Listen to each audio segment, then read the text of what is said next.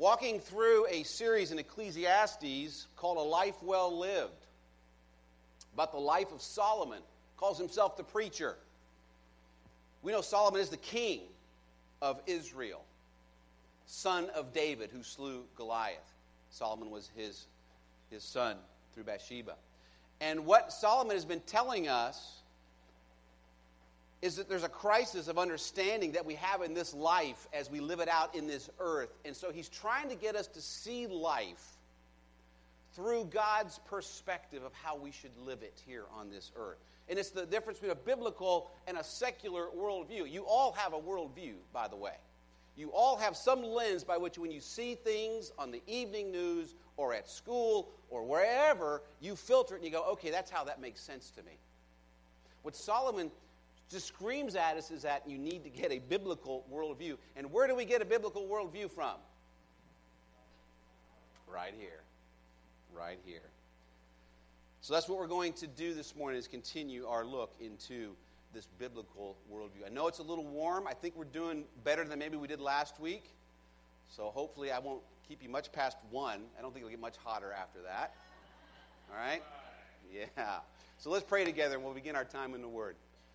Father, Holy Spirit, Jesus, you are welcome here this morning.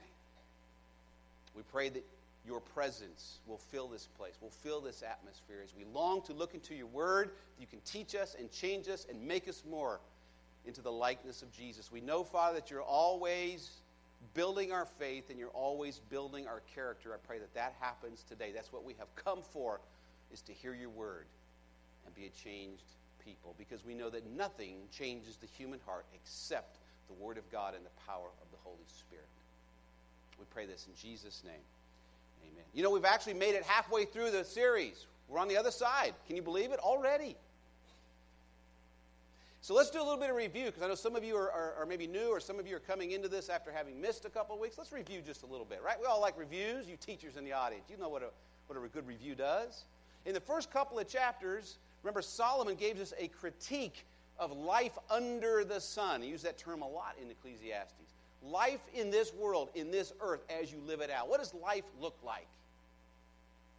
And he said unequivocally that as you try and experience life through searching for hedonism, through materialism, through knowledge and wisdom, whatever you do to try and get meaning out of this life is going to come up empty and vain. Vanity is the word he uses over 30 times, I believe. Solomon declares that apart from God, in the first couple of chapters, he said there could be no profit, no ultimate purpose in life under the sun. And we as Christians would agree with that. But then he goes on to say, life gets complicated as we walk with God, because then we see things happen in our life and in the world, and we go, God, why'd you do that? And he says, he kind of sets up the rest of the book in chapters 3 and 4. He says, just believe in the sovereignty of God. Take comfort in that. Get to know who your God is. He says, however, don't make deals with God, because that is not the way God works with us. You do this, God, and I'll do that. He says that in chapter 5. And then in chapter 6 and 7, which is where we've been the last few weeks, Solomon challenges us to challenge our perspectives of life, to change our worldview, as it were. Because what he realizes is that far more than the good times, we go through bad times in this life. Far more do we have to deal with the problems of life than we get to rejoice in the goodness of life. I think he makes it very clear, though, that we can have a choice. We can be miserable in this life, or we can be joyful and happy and enjoy this life. I think he tells us to enjoy it. But understand some things as you do that. So the perspectives from God that he's giving us, first one was wealth. Doesn't satisfy. Remember that a couple weeks ago? Wealth and prosperity is not always good for us. Hard lesson for those of us who live in modern Christian America. And then last week, Fitz did a great job of explaining that sometimes adversity and hard times are not always bad for us. Now, nobody likes to go through those hard times. But God says, you know what? Sometimes it's exactly what you need to grow up and be shaped. Today, we're going to look at the last perspective that Solomon gives us in chapter 7, which is, you know what, we need to have a different perspective about ourselves. This one's going to hurt, folks. Can I have permission to challenge you in what you believe right now? All right. because I'm going to challenge what you believe this morning. Solomon says we aren't smart enough to criticize what God does. We're not smart enough. We don't understand what he's doing. So he's going to tell us to trust God when things don't add up. Trust God when things don't add up. That's our message and that's our topic for this morning. If you have your Bibles, turn with me to Ecclesiastes chapter 7. Greg, tell me what page of the Pew Bible it's on. 480 in the Old Testament of your Pew Bibles. If you don't have one, it should be in the seat in front of you. Ask the person behind you. Maybe they'll give you one. I think it's important that we look at our Bibles as we go through the message, because I had a professor one time in school, and he used to say, every once in a while, sit in the front row, and as the pastor reads his passage, look at him and go, keep him on target, keep him on track. So we're going to look at chapter 7, and let's start in verse 15. Solomon says, I have seen everything during my lifetime of futility.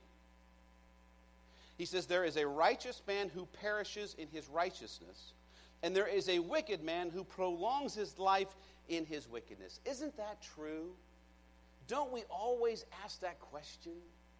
Why do good things happen to bad people, and why do bad things seem to happen to good people? Sometimes wicked people prosper, and sometimes righteous people suffer. Started way back in the story. Remember the story of God? It goes all the way back to Genesis, chapter 4. If you knew the first 11 chapters of Genesis, the rest of the Bible would really make sense to you, by the way. How about this cat named Abel? Remember him? Cain and Abel, the brothers? Y'all remember that from the story, right? Adam and Eve have a couple of sons, Cain and Abel. What happens to Abel? What happened to him? He got killed. At a ripe young age, by the way. Righteous Abel, righteous man. His offerings were righteous before God. Who killed him? Isn't that amazing? His own brother killed him. And Cain, who was wicked and unrighteous, lived so long he got to build cities and named after his own sons. How is that fair? Consider the suffering of Job, right? I use that example a lot. Maybe I have to do a series on Job. He didn't suffer because he was a wicked man. Bible says very clearly in the beginning, Job was blameless and upright, one who feared God and turned away from evil. However, his friends kept coming and saying, what are you doing wrong? Because, God doesn't do this to people who live righteous lives. In fact, they were wrong. So my challenge for you this morning as we start off here, if you were God and can make decisions, how would you run the universe?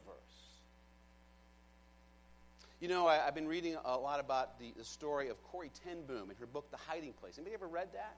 It's an awesome book. It's a story of two sisters who were in the Dutch resistance, if you will, in World War II in the Netherlands, and they hid Jews, and they hid people in their house to get them out of the country so they wouldn't be killed in the concentration camps. And they get discovered, and the Nazis come in, and they take the whole family and put them in a concentration camp. And the two sisters are all alone. Her older sister, Betsy, and Corrie. Betsy mentored her sister during these times, and yet she died a horrible death in that concentration camp with no husband, no children, in a horrible fashion after saving so many lives of so many Jewish people. If you were God, let me ask you, what would you have done? If I was God, you know what I would have done? I would have saved that woman. I would have let her marry a godly man and have grandkids to dote on for the rest of her life. That's what I would have done to reward her for her faith. But that's not what God did. Ever see the movie Chariots of Fire? It's kind of an old movie, but it's really good. It's family friendly, by the way. Got a great message. It's about Eric Liddell, who is a runner. I love the line that he has in that movie. God made me fast, and when I run, I feel his pleasure. Isn't that great? He was a great runner, and he went to the 1924 Olympics in Paris. And he would not run his best race because it was on Sunday. And he said, no, I got to go to church. I'm going to give up what I would normally do to go to church. There's a good lessons, probably another message for a different sermon. But he entered in another race on Monday, and a race he didn't normally run at, and he won that. He won a gold medal. And he became a missionary to China, and he was a godly man and a righteous man. He did nothing but want to help others and share the love of Christ, like his parents, who were missionaries as well.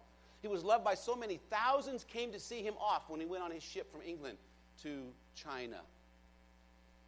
Here's the rest of the story. He was taken prisoner by the Japanese in World War II when they came into China. He lived in a 3-by-6-foot cell. And just before he was arrested, he got his pregnant wife and child back to, I think, Canada, where he sent them. And they got away. He never saw them again. He became ill and died in that prison camp of a brain tumor, 42 years old. Tell me, how is that fair? How can that be, God? That doesn't make sense. God, why would you do that, God? Here's a man who stood tall for Jesus, who had everything. He loved Christ more than he loved personal gain. He was devoted to the end. And if you were God, what would you have done? I'll tell you what I would have done. I would have miraculously saved him by some angel in the night, right? Get him out of that prison cell. And those wicked prison guards, they would have been the ones to get the brain tumors out. I would have done it, right? And you would have done the same thing. So we ask, why did that happen? But that's the way God works. He is sovereign, and he makes decisions that we don't understand. So he gives us some guidance here about this. He says in verse 16, do not be excessively righteous and do not be overly wise. Why should you ruin yourself? He says then in verse 17, do not be excessively wicked and do not be a fool. Why should you die before your time? He's talking about extremes in life. He's talking about erring on one side of understanding God and the other. Because we can sometimes do that. We can sometimes fall into the danger of one of those two extremes. We can try so hard in an attempt to force God's hand. We can be so super righteous. Right? Super righteous. If I just do all these things, God will react the way I want him to do. And you become arrogant in your righteousness. Remember, there was a group of folks that Jesus encountered all the time in the Gospels. What were their names? The super righteous folk. Pharisees, yeah. Who thought that they could control God by their rules and all the things that they did, and they were so holy. And I think what Solomon says is, don't be so full of yourself that you think you understand God or know better than God. You're so smart and so wise, because God really owes us no explanation about why he does the things that he does. You know, that's a good point. We can only know what we know about God through what he decides to tell us. It's called special revelation, by the way, just so you know. Because whatever God wants us to know, we could not know or would not know about God unless he decides to tell us about himself. You realize that? And it's all right here. Whatever God wants us to know about him is right here. He wants us to change our perspectives to understand that. So don't be excessively righteous. Don't be excessively wicked. Don't be deliberate in your wickedness and turn away from God and say, okay, I don't get what I want from God, and so I'm going to go do my own thing, God. Try this on for size. There was a pastor at Denton Bible Church in North Texas.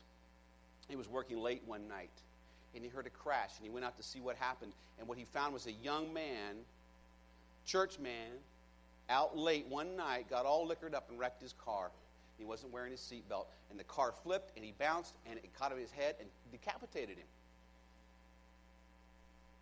Imagine that sight, if you will, for just a moment. A young man who would never be a husband, he'd never be a father, he'd never be a businessman, he'd never count the tides, he'd never see the sunset, he'd never stare into the eyes of his beloved until she flushes. Instead, he was dead at 18, trapped underneath a car with a belly full of beer. Don't be arrogant in your righteousness. Don't be deliberate in your wickedness. He says this, don't think you're smart enough to understand God, but don't give up on God. Don't chuck it all away and live a life of whatever you want to do, because that's not the right thing to do either. Here's Solomon's conclusion. It is good, in verse 18, it is good that you grasp one thing. Don't be deliberate in your wickedness. Don't run away from God. And also not let go of the other.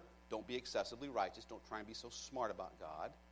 He says, for the one who fears God comes forth with both of them. Fear God and live a balanced life. Don't get too full of yourself and be the Pharisee because you can't understand God. And don't quit on God, he says.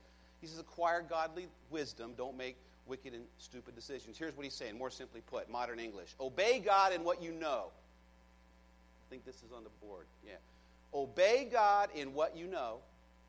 All the things that he tells us, obey him in that. Because that's how you show you love Jesus, by the way, is you obey him. And trust him in what you don't. Isn't that easy? Sometimes easier said than done, right?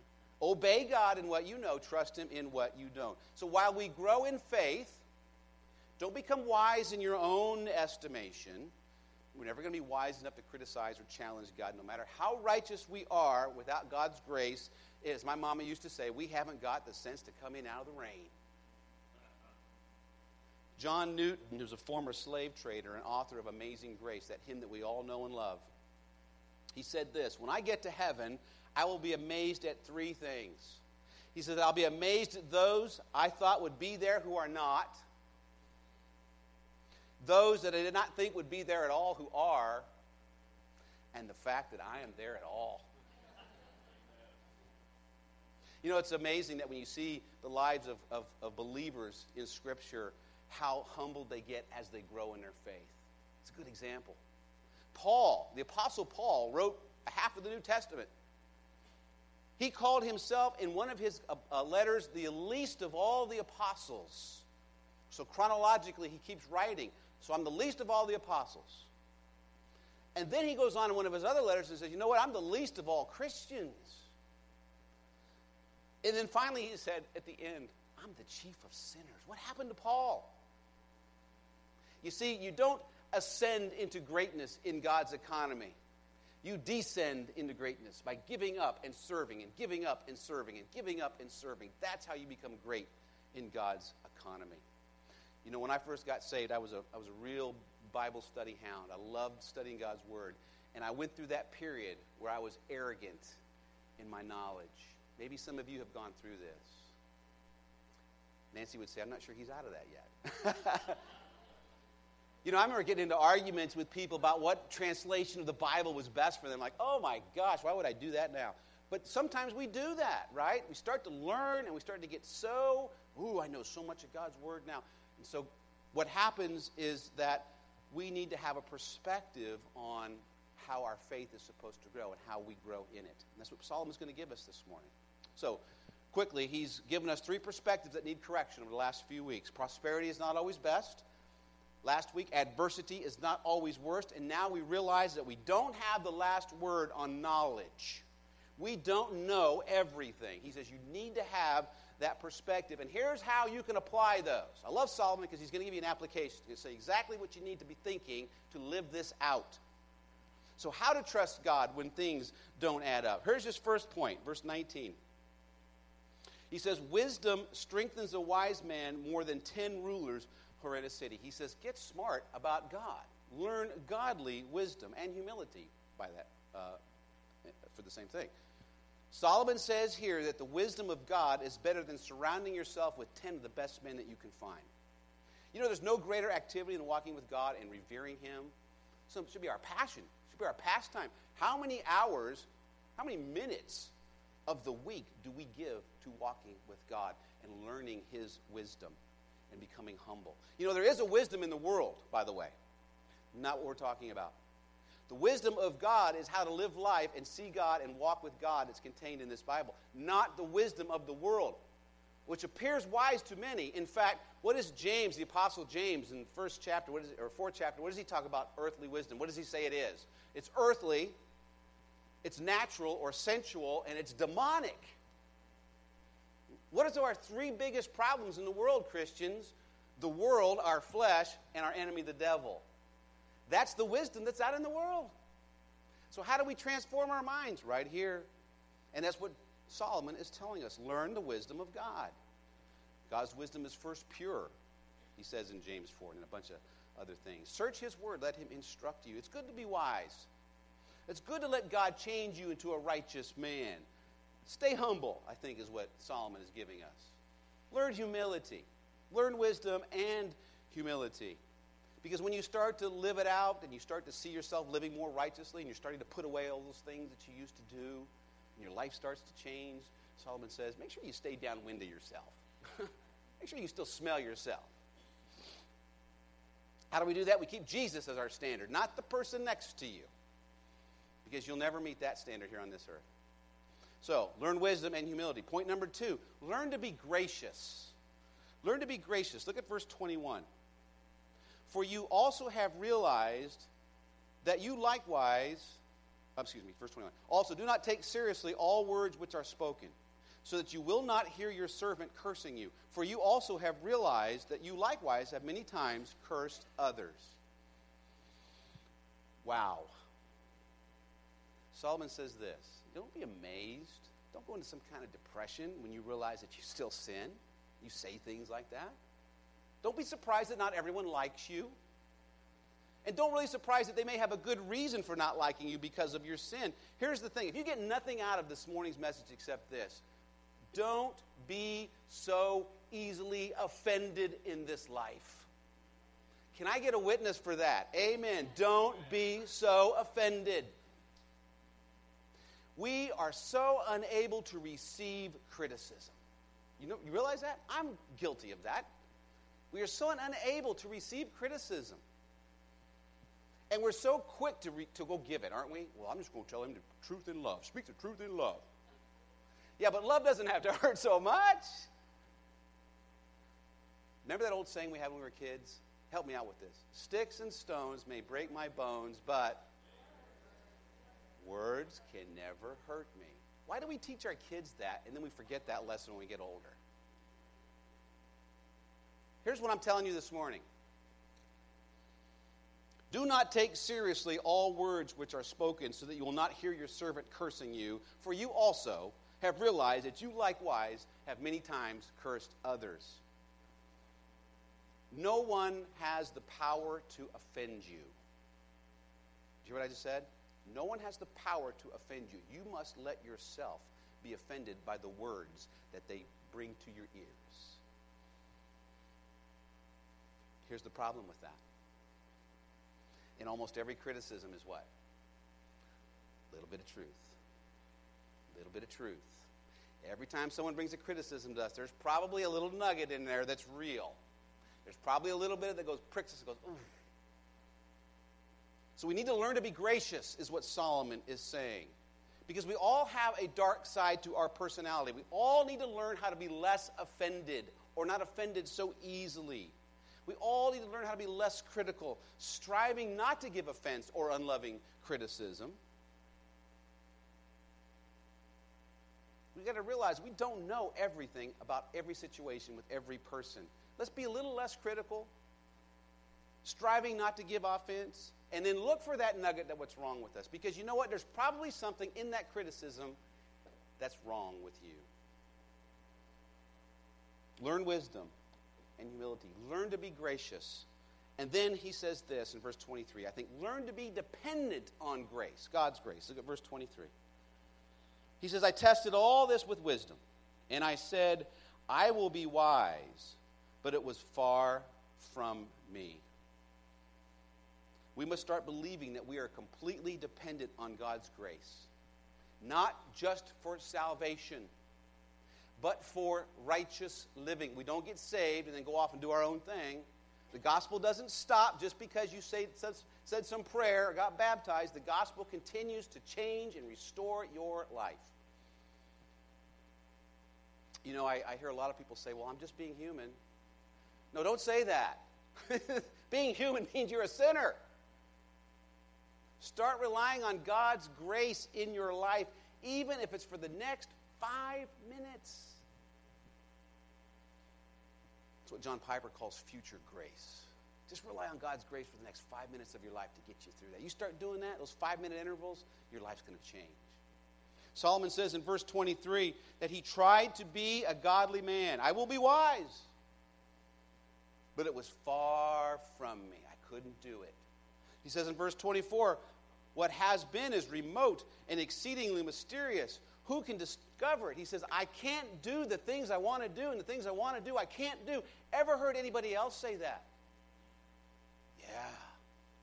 That's exactly what the Apostle Paul says in verse 24 of chapter 7 of Romans. He says, who will set me free from this body of death? Solomon is saying the exact same thing that Paul said in Romans chapter 7. Solomon is saying, I tried to make a commitment to be a holy man on my own. Couldn't even come close. Could not find righteousness on my own. You know, there's a theological statement. I won't go into it too much today, but there's this doctrine of total depravity. You ever heard that? That everything that we do and everything we say in this life is tainted by sin. You got to realize that about yourself. You know, that's what Solomon is trying to get us, a different perspective about who we are in our own nature, in our own, away from God, away from letting the Holy Spirit control us, that we are tainted by sin from birth. There's something wrong with us. Everything I do and everything I think and everything I say on this side of heaven is tainted by sin, and my entire will is oriented against God, and I only want what I want, my selfish ways. That's what we've got to realize about ourselves. That's our default position apart from Christ. Now, I'm not trying to be harsh, but I want you to see who we are from God's perspective, because I think that's what Solomon's trying to get us to wrap our heads around. Don't be so smart about who you think you are. St. Augustine, who was the bishop of Hippo back in the early days of the church, established much of the theology that the church lives on today. St. Augustine, he said the only reason you think a baby is good is that he hasn't got enough power to show you how evil he is. He said if a baby had the strength when he emerged from the mother's womb, he would seize the mother by the throat and demand his milk. And some of you say, no, I had that child. That was mine. Look, if you knew what God knows about me in the dark recesses of my heart, you would not have come here to hear this message this morning. And if I knew what God knows about you, I would have asked you to stay home. We're all sinners. Now, you may be surprised that you're evil, but it's no revelation to God. Here's the deal. God knows who you are, and he says, but I choose to love you anyway. So let's look at the gospel perspective. Let's look at verse 27. Let's learn the reason why we need grace. Why do we need grace? Why do we need to learn to be gracious? Why do we need to depend on this grace? He says in verse 27, behold, I have discovered this, says the preacher, adding one thing to another to find an explanation. So he's searching, he's saying, in other words. He's searching for something. What is he searching for? Holy living, how to live out this life like Christ wants us to live. What am I looking for, he says? How am I going to find it? He says in verse 28, which I am still seeking but have not found. I have found one man among 1,000, but I have not found a woman among all those. He's got us to remember that even though we seek wisdom from God, and even though we strive to be holy, and we want to be righteous and more like Christ, we need to remember that no matter how good we get, there's still going to be some days that we do things that we don't want to do this side of heaven. And if I understand about myself, then when you come to me and you do something to me, I should understand that it's about you too. And maybe you're just having a bad day. How can I pray for you, brother, sister? How can I show you grace today? Because I think you need it. Did you know that under the right circumstances, check this out, under the right circumstances, under the right conditions, under the right environment, there's not any of you in here that would not do the most evil, depraved thing that you can imagine. Did you realize that about yourself? Because you would, apart from Christ. Look at verse 28 again. He says, all of this I'm still seeking, but have not found. I have found one man among 1,000, but I have not found a woman among all these. Now, ladies, before you go tear this page out of your Bible, let me explain to you what he's saying. He's using hyperbole. Right? It's a literary form. It's a suggestion, a great suggestion as an example. Exaggeration to make a point. That's what hyperbole is. Exaggeration to make a point. So what does he say? He's using hyperbole. He says basically, I can't find anything good to say about anybody. 1,000 people and there's one guy but no girls. He's not saying there's nothing wrong with men and there is with. He's saying I can't find anybody who walks that way and talks that way on their own. He says it's hyperbole for the fact that we're all a bunch of sinners. And he says in verse 29, behold, I have found only this, that God made men upright, but they have sought out many devices. You see, Solomon discovers here in the 7th chapter of Ecclesiastes what Paul wrote about in the 3rd chapter of Romans. He says in verse 23, and Paul says, all have sinned and fall short of the glory of God. That's what Solomon's saying. God created man upright, he says. We know that from the story, right? Adam and Eve. Supposed to live together in harmony with God in the garden forever, working for God. But they blew it, and we blew it, because we would have done the same thing, because they wanted what they wanted and not what God wanted. And so they, and now us, are separated from this eternal paradise, from the physical place, and we've separated from each other, from God and from each other relationally, and we're separated from God spiritually, and we're totally depraved in our mind and spirit. It's not good news there, is it? But there is good news. And here's the thing. We can't know the mind of God. That's what Solomon says. In the end, you can't know the mind of God. You don't know why he does things. Don't question why he does things. You can petition him all day. He doesn't have to tell you. Sometimes he does. Sometimes it's after the fact when you look back and you go, oh, that's why this happened to me. That's why this person was taken from my life. That's why this happened to me. He doesn't always tell you that when it happens. So you can't know the mind of God, but you've got to trust in this. The heart of God is the cross. The heart of God is always to redeem you, always to restore you, always to bring you into a deeper relationship with him. If you get that, then just trust what he's doing. You know, we wouldn't know who God is unless he sent Christ and the Holy Spirit to draw us and convict us and change our hearts. Did you realize that? Without God working in us, we would still be destined for an eternal hell and separated from him. Did you know that? Without Christ's righteousness imputed, it's a big word, isn't it? Given to us as if it were our own. Without that happening, we'd still be under the wrath of God. It's only on the basis of Christ's death that God forgives us. By his resurrection, we have eternal life. And by his grace, he keeps us that way. Hallelujah. What a Savior. God did not choose us because we decided to make a move toward him because we are so weak and we're so helpless. He did it anyway. 1 John chapter 3, I love this verse. See how great a love the Father has bestowed. He didn't earn it. He gave it to you. Here's the gospel. God did not give us what we deserve. God made men upright, Solomon says, but they sought out many devices. They wanted their own way.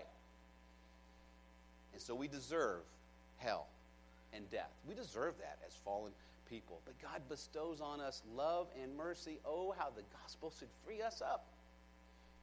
It frees us up to quit pretending that we're somebody that we're not. The gospel, when we believe in Christ and he changes our hearts, it enables us to quit striving, to quit working so hard at becoming something that we can never be on our own. That's the gospel. And I got to tell you, when I fully understood what God had done for me and to me, without having to prove myself, in fact, I was at the lowest point of my life. You know, I broke down and I cried. I said, God, why me? Why did you choose to save me? You know why? You know why? The answer is so simple. He loves me. It's so simple, the gospel. Children can sing it. The greatest theological truth known to mankind is contained in a children's song.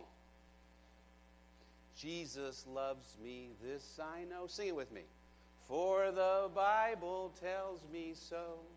Little ones to him belong. They are weak, but he is strong. Yes, Jesus loves me. Yes, Jesus loves me. Yes, Jesus loves me. How do I know? The Bible tells me so. Let's just stop right there today. Amen? So let's pray together. We're going to have communion here in just a moment. But before we do, we need to reflect and respond about this message, about God's Word and working in our hearts today. How do we live in light of these truths? Bow your heads for me. Let's just pray for just a moment. Seek God. Seek God to know Jesus better and to love him more. Trust God for the forgiveness of our evil every day, every hour, every minute of our lives. The gospel, again, is not a one-time event. Gospel continues to redeem and restore and gives us grace. Even for the next 5 minutes of our life, God gives us grace. Love him, trust him, grow in him. Remember that we are a sinner and we live among sinners and we need God's wisdom. Don't do anything to shoot ourselves in the foot, Solomon would say. We can't control the sovereignty of God in this universe, but we control whether we are critical, whether we're unloving, whether that obnoxious person that nobody likes. We can control that. So I pray God has spoke to you this morning.